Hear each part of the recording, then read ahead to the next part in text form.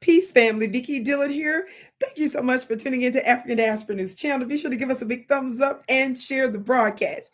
Family, in the United States, we experienced out of nowhere a huge campaign that was disseminated all throughout media and all over the place called Stop Asian Hate. This happened during a very critical time during the global pandemic, right? Where in the United States, it was very suspicious that all of a sudden we started hearing Stop Asian Hate. And then there was this campaign to frame Black folks for attacks on the Asian community. Now, we're the kindest, sweetest, loving people on the planet.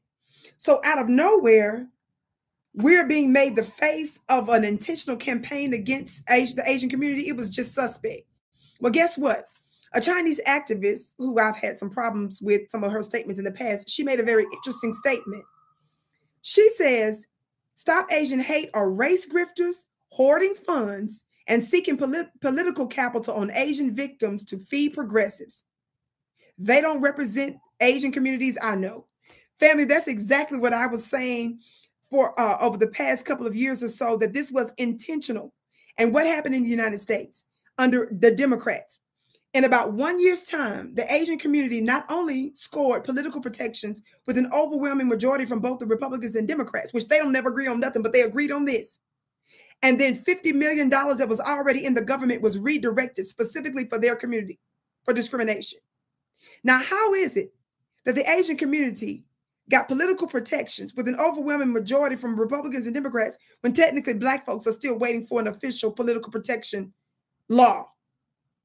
And $50 million that they didn't even need approval from the Republicans from was just redirected money that already existed in the government. They just redirected it to their communities in 1 year's time.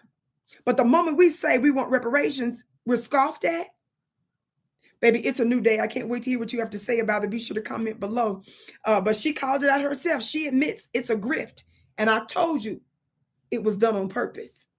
Talk black to me, somebody. We better pay attention. If you want to grow in your purpose and in your power, in your purpose on the planet, be sure to join my spiritual mastermind school. People are getting results all over at clubbiggie.com. And of course, be sure to share today's broadcast from African Diaspora News. I can't wait to see you again.